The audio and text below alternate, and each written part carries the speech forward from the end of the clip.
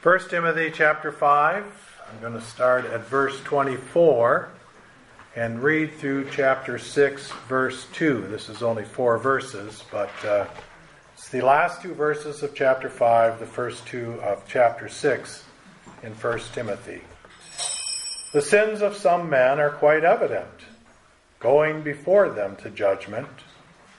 For others, their sins follow after.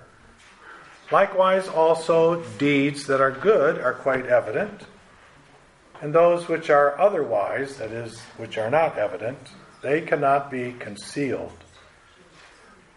All who are under the yoke as slaves are to regard their own masters as worthy of all honor, so that the name of God and our doctrine will not be spoken against. Those who have believers as their masters must not be disrespectful to them, because they are brethren, but must serve them all the more, because those who partake of the benefit are believers and beloved. Teach and preach these principles.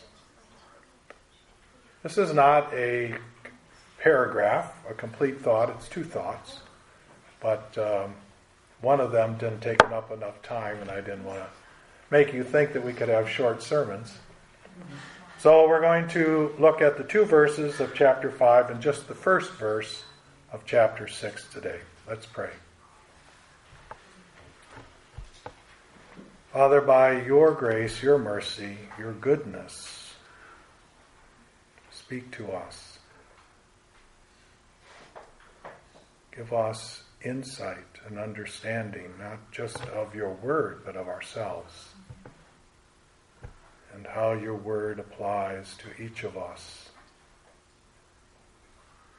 certainly individually, but also as a body, as a family. I pray this in Christ's name. Amen.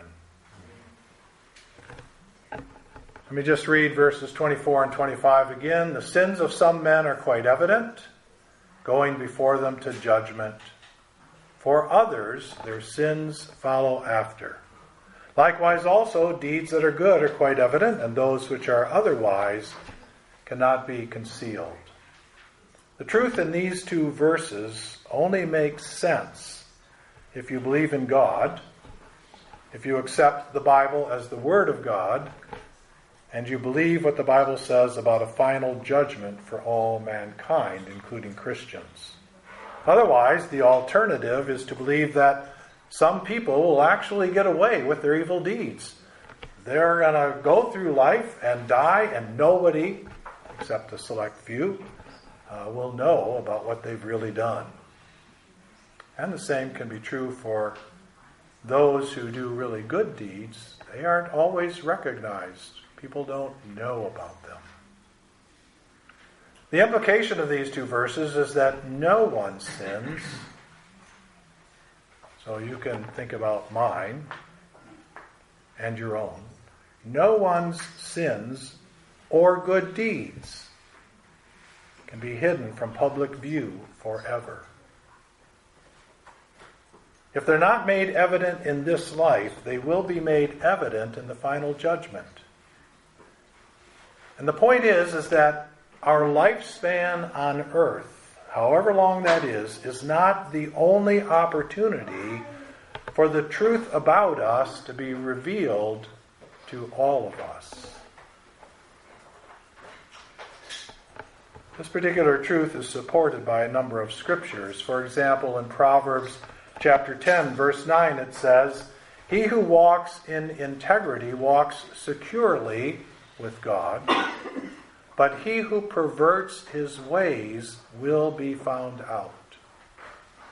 In Matthew chapter 10, verse 26, Jesus makes a statement. I'm taking it out of its context. It fits into the context. I won't explain the context. It makes perfect sense in the context, but the point also is made. Therefore, he says, do not fear them, those who are going to be against you because you're a believer. Do not fear them, for there is nothing concealed that will not be revealed, or hidden that will not be known. It's quite a statement when you think about just the religious leaders who planned the demise of Jesus. Now we have some indication of that in the Scriptures, but it had to have been a broader, more invested effort. There had to be some pretty strong ill will and fears that went into that whole effort by the religious leaders to crucify him. One day all of that will come out. 2 Corinthians chapter 5, verse 10, for we must all appear. Now we're not talking about just the bad people outside the church, we're talking about ourselves. For we, us, believers, we must all appear before the judgment seat of Christ, so that each one may be recompensed for his deeds in the body, according to what he has done, whether good, we like that part, or bad. So assuming you believe in a final judgment for God's people, the question becomes, why is it important to remind us that no one's sins or good deeds can be hidden from public view forever? We could have stopped here because the point is made. No one's sins or good deeds can be hidden forever. But I would like us to go further, so I'm encouraging you to think with me and kind of understand as best you can what I'm wanting to get across. Given the preceding context of discovering who is a widow indeed, and who should care for the widows, and who should and who shouldn't be an elder, and which elders are to be given double honor. So if you look at that context and you think, okay, Paul is completing this thought down here at the end of chapter 5, it is probable the reason for reminding us of this is the challenge within the church of knowing each other well enough to make such decisions wisely.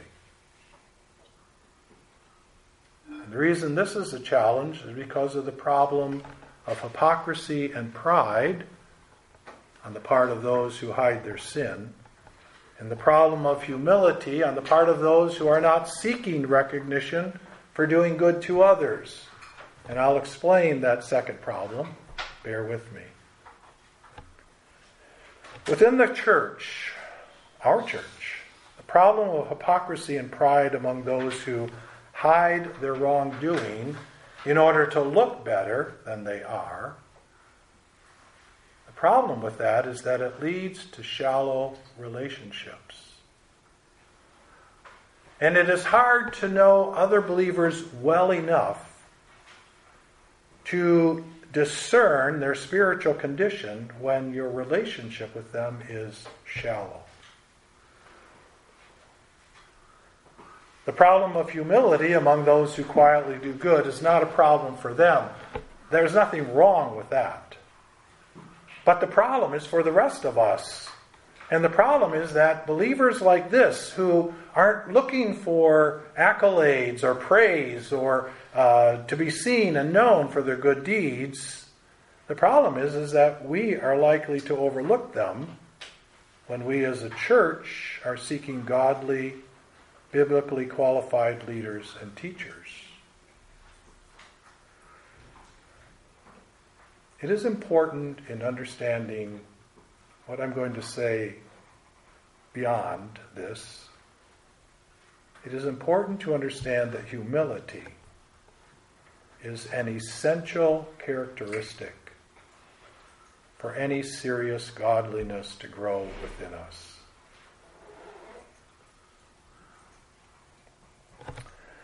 With these two problems in mind, I want to talk about the problem of wanting to be seen as being better than we are. We'll get to the problem of humility among those who don't want to be recognized for good deeds.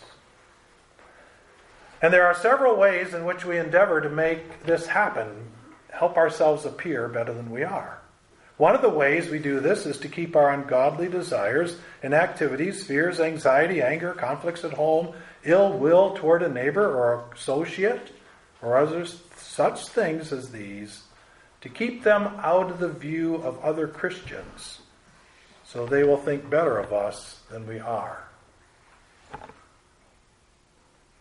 One of the things that struck me, and actually I became one of 3 pastors at that church, I wasn't old enough for it to strike me at the church I grew up in.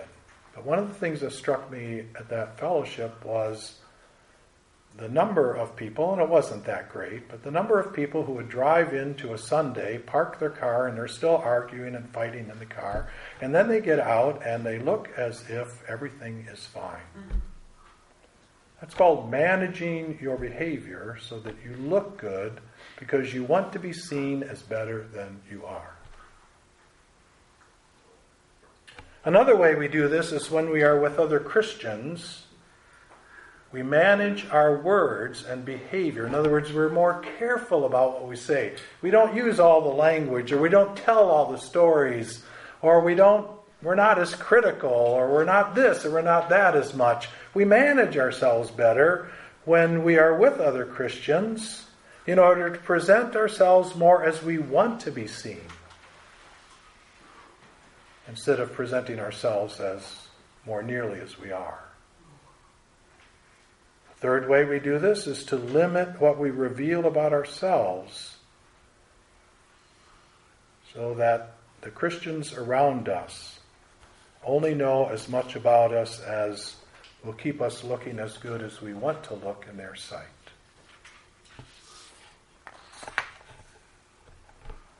I don't know if you've ever wondered why I talk about my own sins.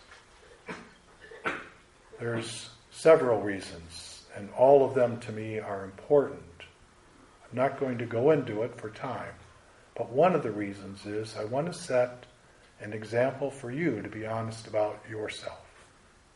If I'm unwilling to be honest about myself, how can I ask you to do that about yourself?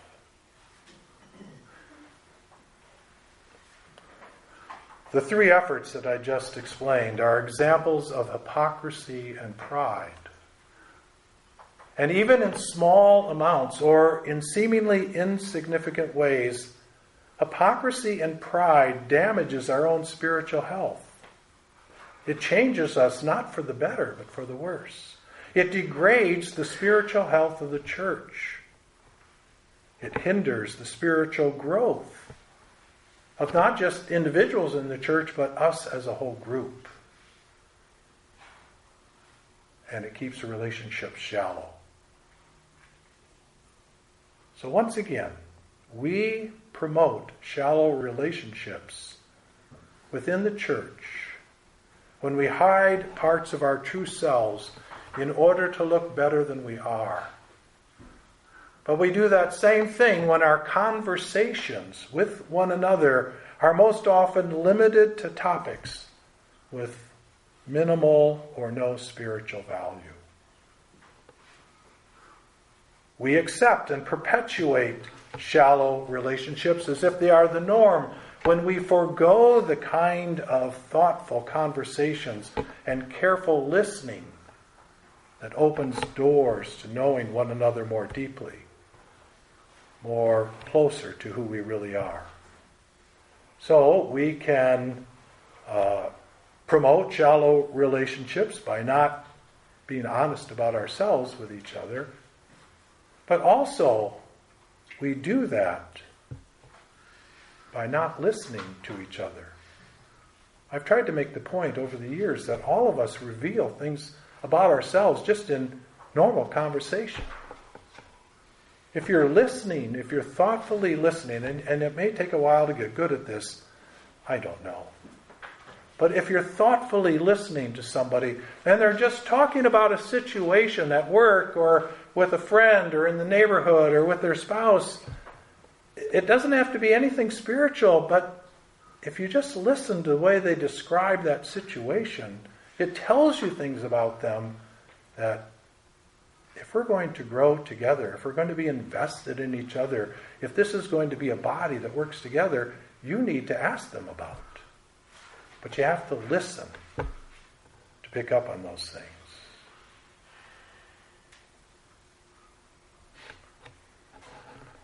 So whether limiting what we reveal about ourselves to look better or accepting casual conversation as the norm, either way, we are promoting shallow relationships.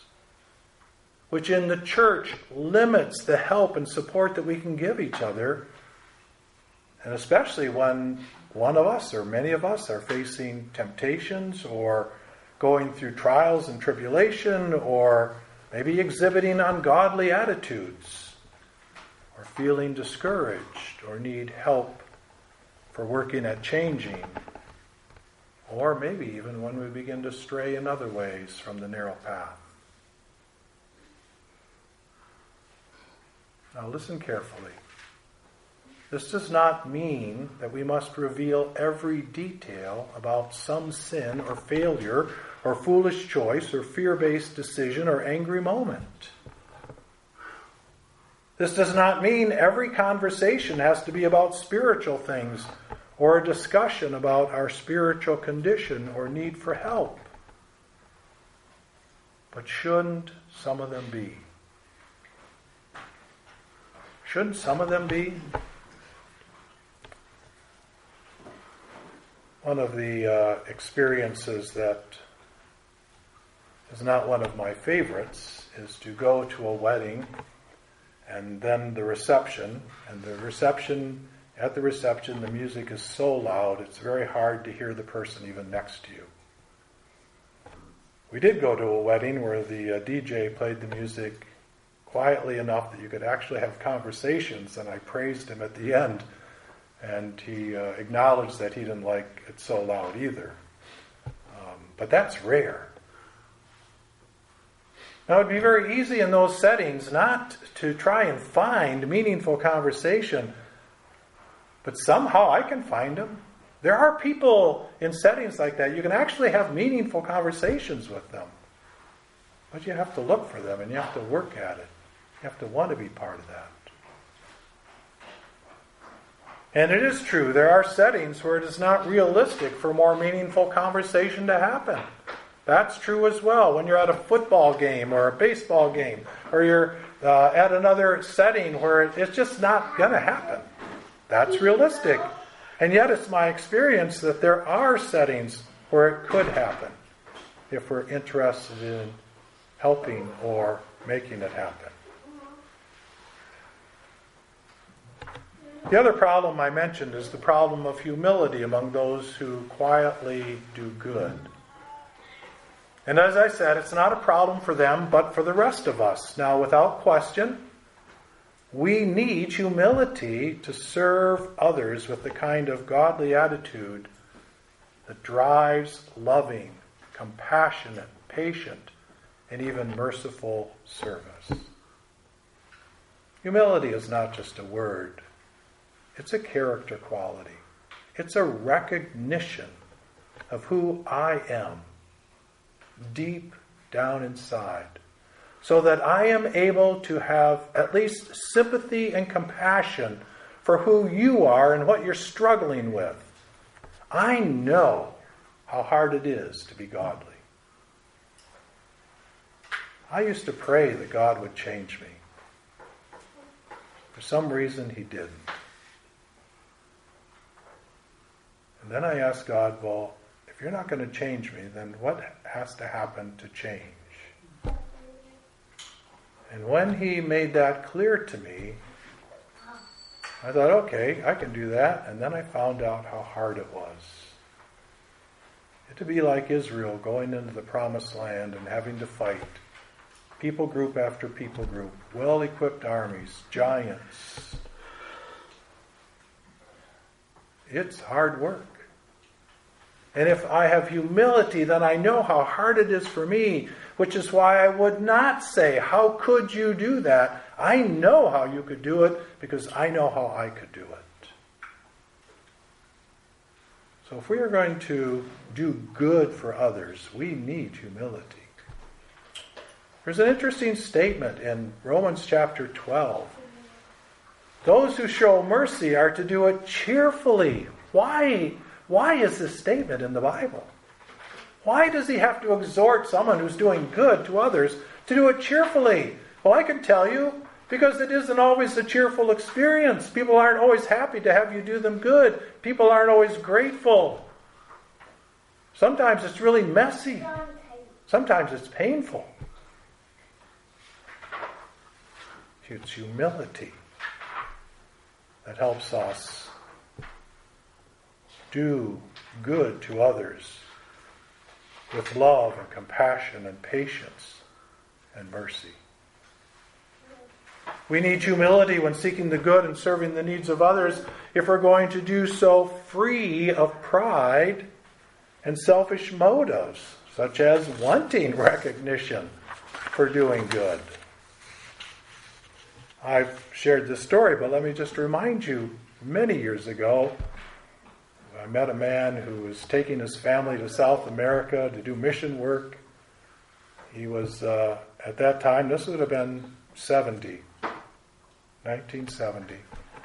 At that time, he was making $125,000 a year, $125,000 a year plus bonuses.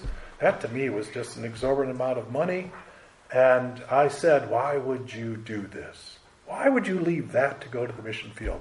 Couldn't understand it. And he said, well, because I read this book and it changed my life. So he said, why don't you read it? I did. And there was 3 questions that I had to answer every day. And the second question was, what kind deed will you do for someone for which you expect nothing in return?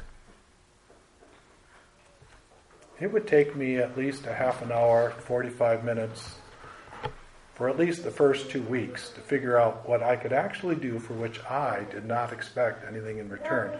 The first day I thought about that question, I realized I don't do anything without expecting something in return. It's always a trade. It's always a barter. It's always, well, I did this for you, then why aren't you doing this for me?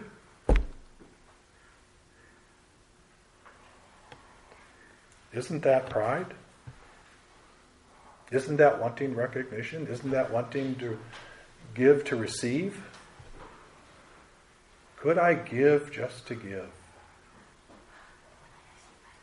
Without humility, you won't give just to give. Jesus warned us about this whole thing of wanting praise, wanting recognition, wanting something from others for what we're doing. And I'm going to read 4 verses out of Matthew chapter 6. Matthew 6, starting at verse 1 through verse 4. Here's what Jesus says: beware of practicing your righteousness before men to be noticed by them. Otherwise, you have no reward with your Father who is in heaven. So when you give to the poor, do not sound a trumpet before you, as the hypocrites do in the synagogues and in the streets, so that they may be honored by men. Truly I say to you, they have their reward in full. Do you know what that means? There's nothing more to receive. You've gotten everything out of it you put into it. If you want recognition for doing good and you're recognized, you've gotten everything out of that good deed that you put into it, and there is no more blessing, reward, or whatever from God to be given. You've gotten it. But when you give to the poor, Jesus said, do not let your left hand know what your right hand is doing, so that your giving will be in secret. And your Father who sees what is done in secret will reward you. The reality is, pride is self-focused, which is why it seeks or even demands recognition. Humility is God and others focused, which is why it does not seek or even want human recognition for good deeds done. You know when you have stepped into a healthiest pride that I know of, you'll know when you're there because you won't want somebody to come up and say, nice sermon, Dave. When you don't want to be recognized.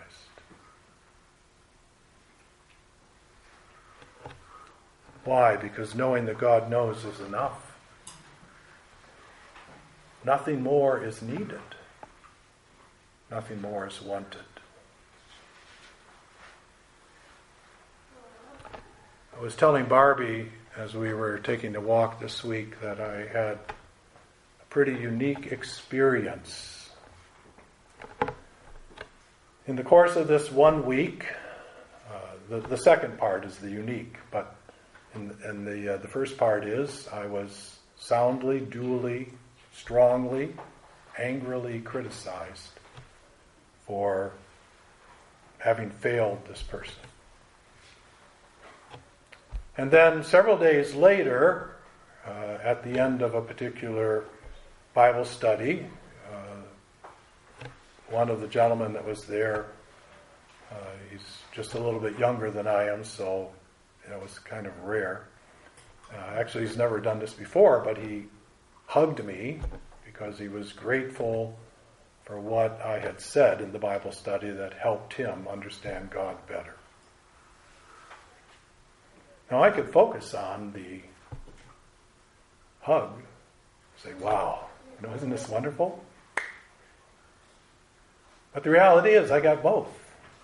Can I be humble enough to hold on to both those and realize that this is reality? And am I humble enough to realize that the hug and the praise is because of what God's taught me, not because of something in me or what I have?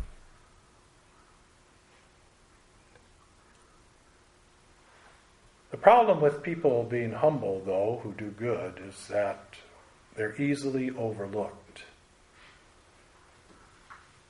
And if you're looking for godly advice, you're likely to overlook that person, but that's the kind of person who you need to talk to. They know about humility. They know what it takes to get this far of a place with God, to get this far down the road.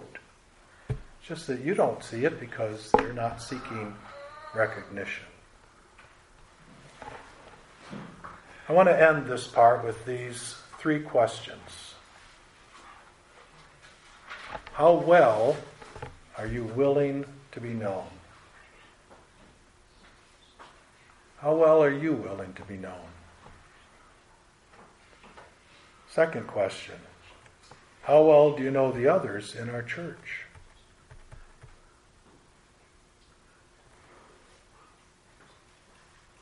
And what do you know about others? Is it from personal interaction or hearsay?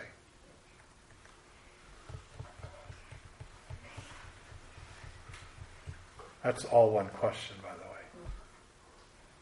How well do you know the others in our church? And what you know about them, is it from personal interaction or hearsay? And the third question is it possible? This is not an indictment, it's an encouragement to get you to think. Is it possible we show more concern and are quicker to talk about each other's physical ailments than about each other's spiritual ailments? Or how to apply God's Word to the challenging situations in our lives? Chapter 6, verse 1.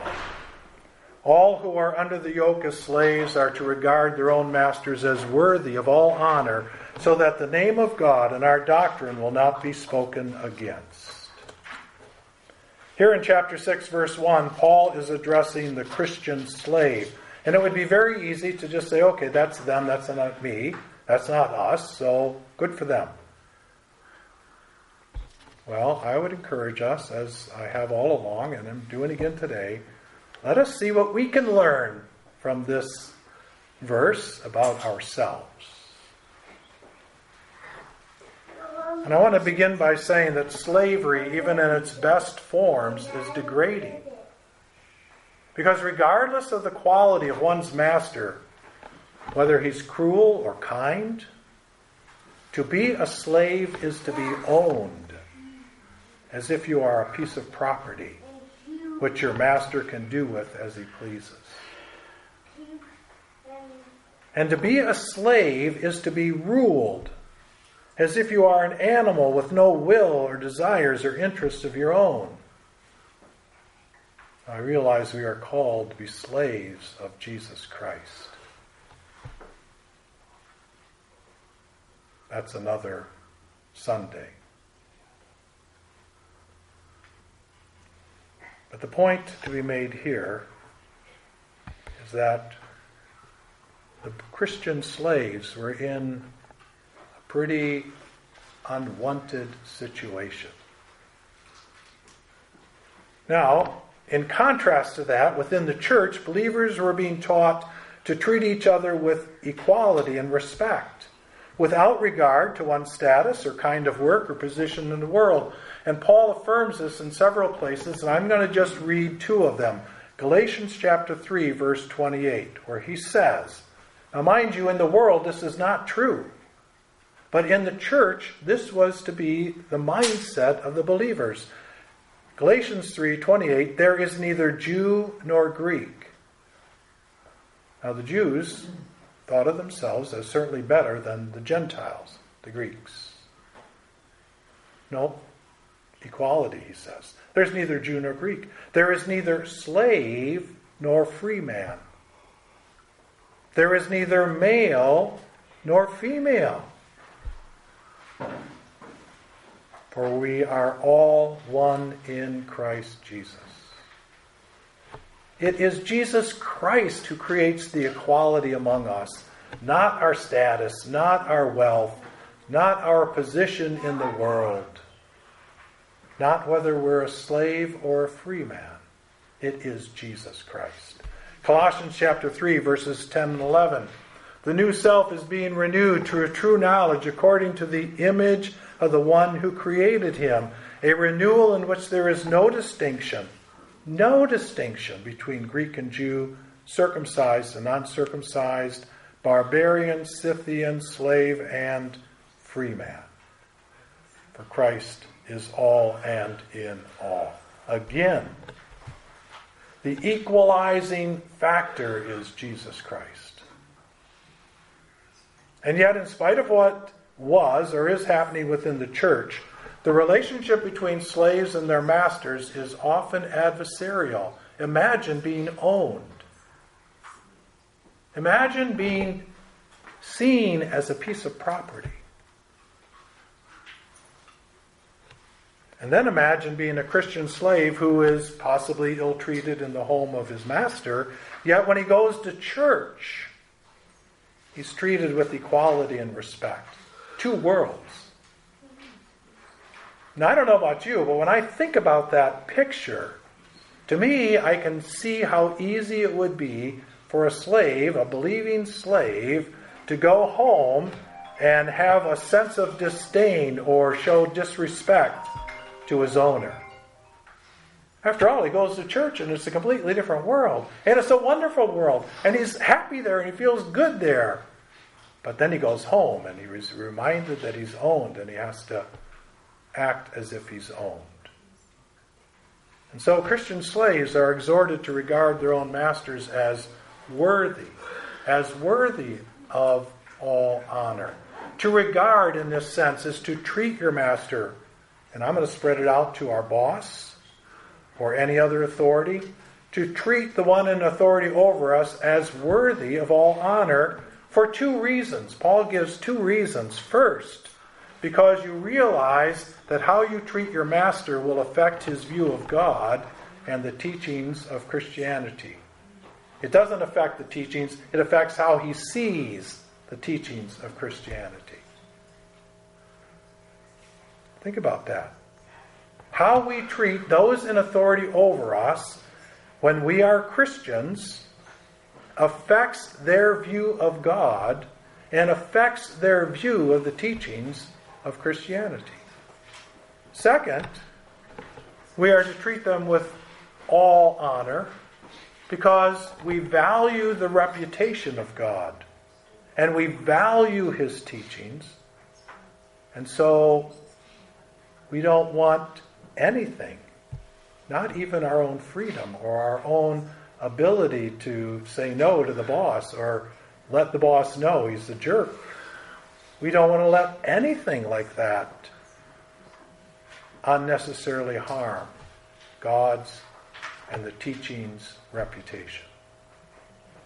And if we apply this principle to all of us, then the important message in this verse is that regardless of our circumstances or who has authority over us, We are to live the Christian life in such a way as to make God, the Christian life, and the Christian message look good, so that no one will have a justifiable reason to speak against them.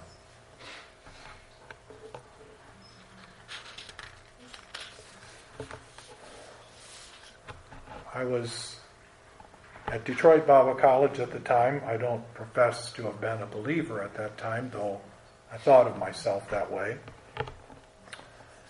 And I wanted to buy a car, and I ended up buying my grandfather's car. He was in Fort Wayne.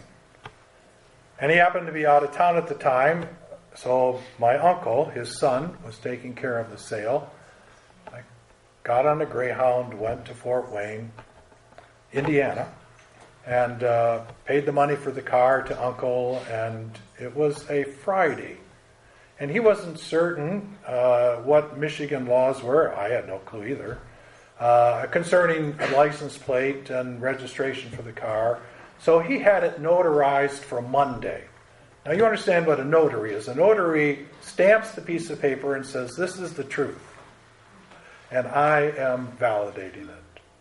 So I have this piece of paper, the sale, notarized for Monday. This is Friday, several days before. And the truth was, I bought it on Friday, not Monday. I'm in the car on the way home, and I was going rather fast down the freeway, down 94. I was doing about 90 miles an hour, and I came upon a sight I had never seen before, and it was a truck jammed under a viaduct. I mean, he was just stuck.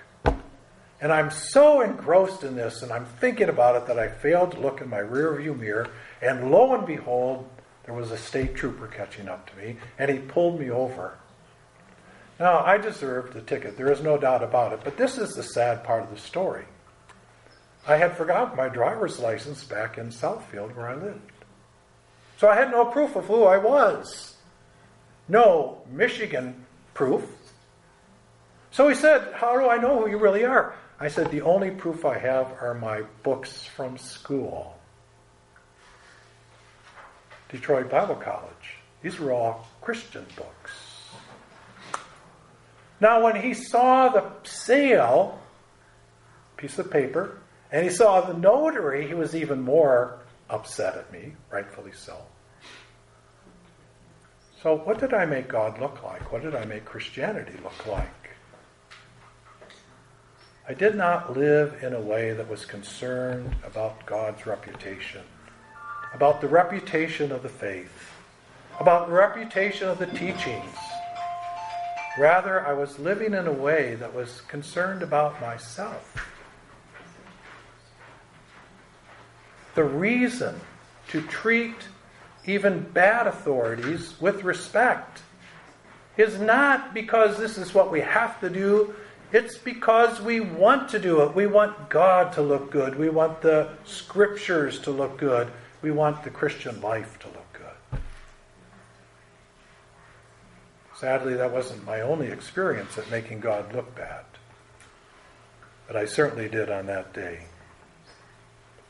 The Bible addresses the relationship between slaves and their masters in several places.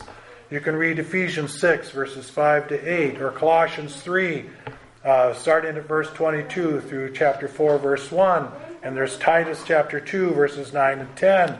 Philemon, which is a whole book about this issue, and verses 8 through 21. And then, of course, one of my favorite portions is 1 Peter chapter 2, verses 18 through 21.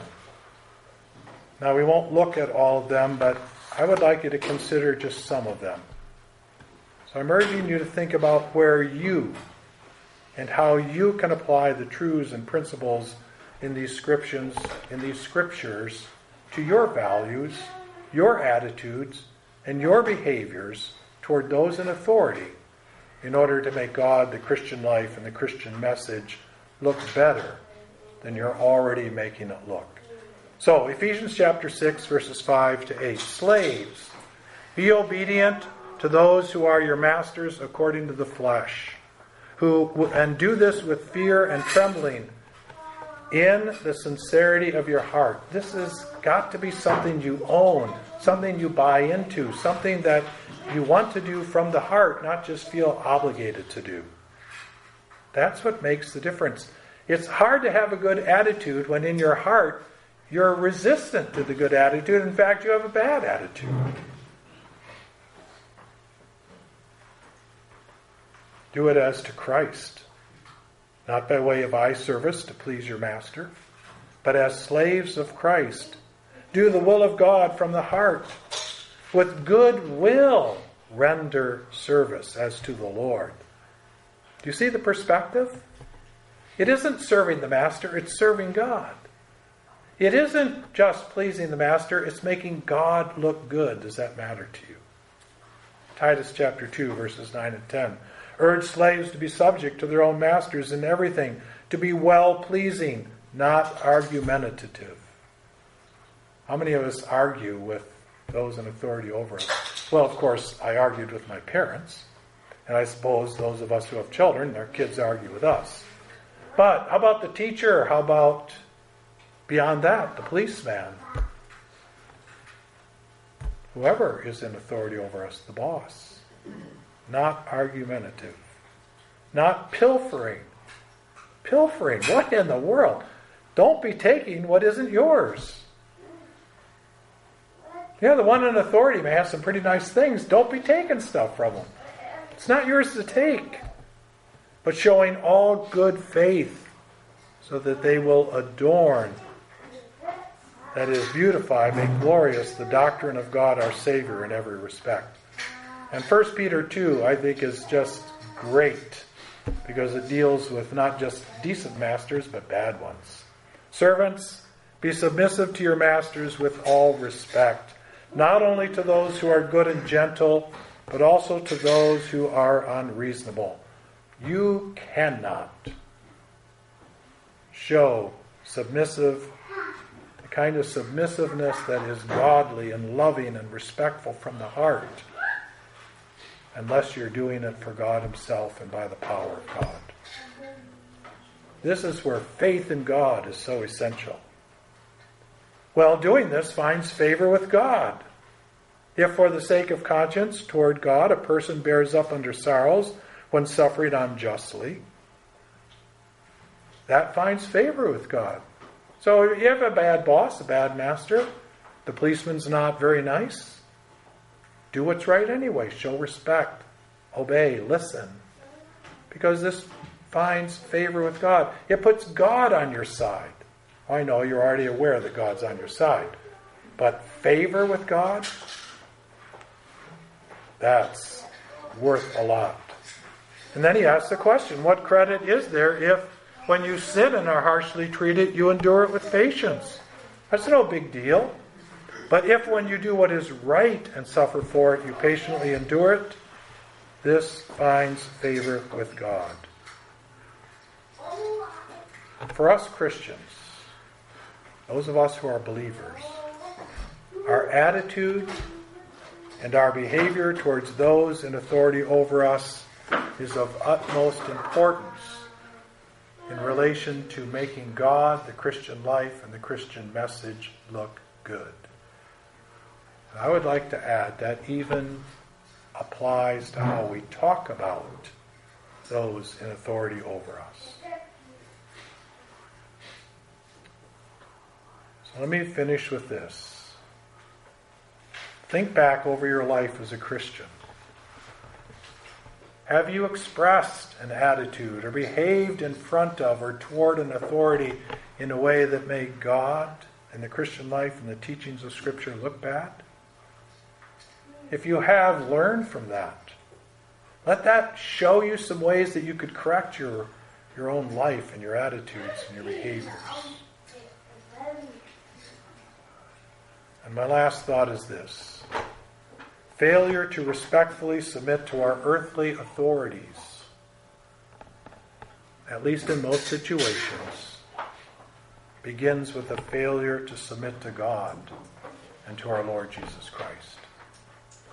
You cannot swing away from God without turning your back on Him in order to do what's wrong over here. It starts in our relationship with God.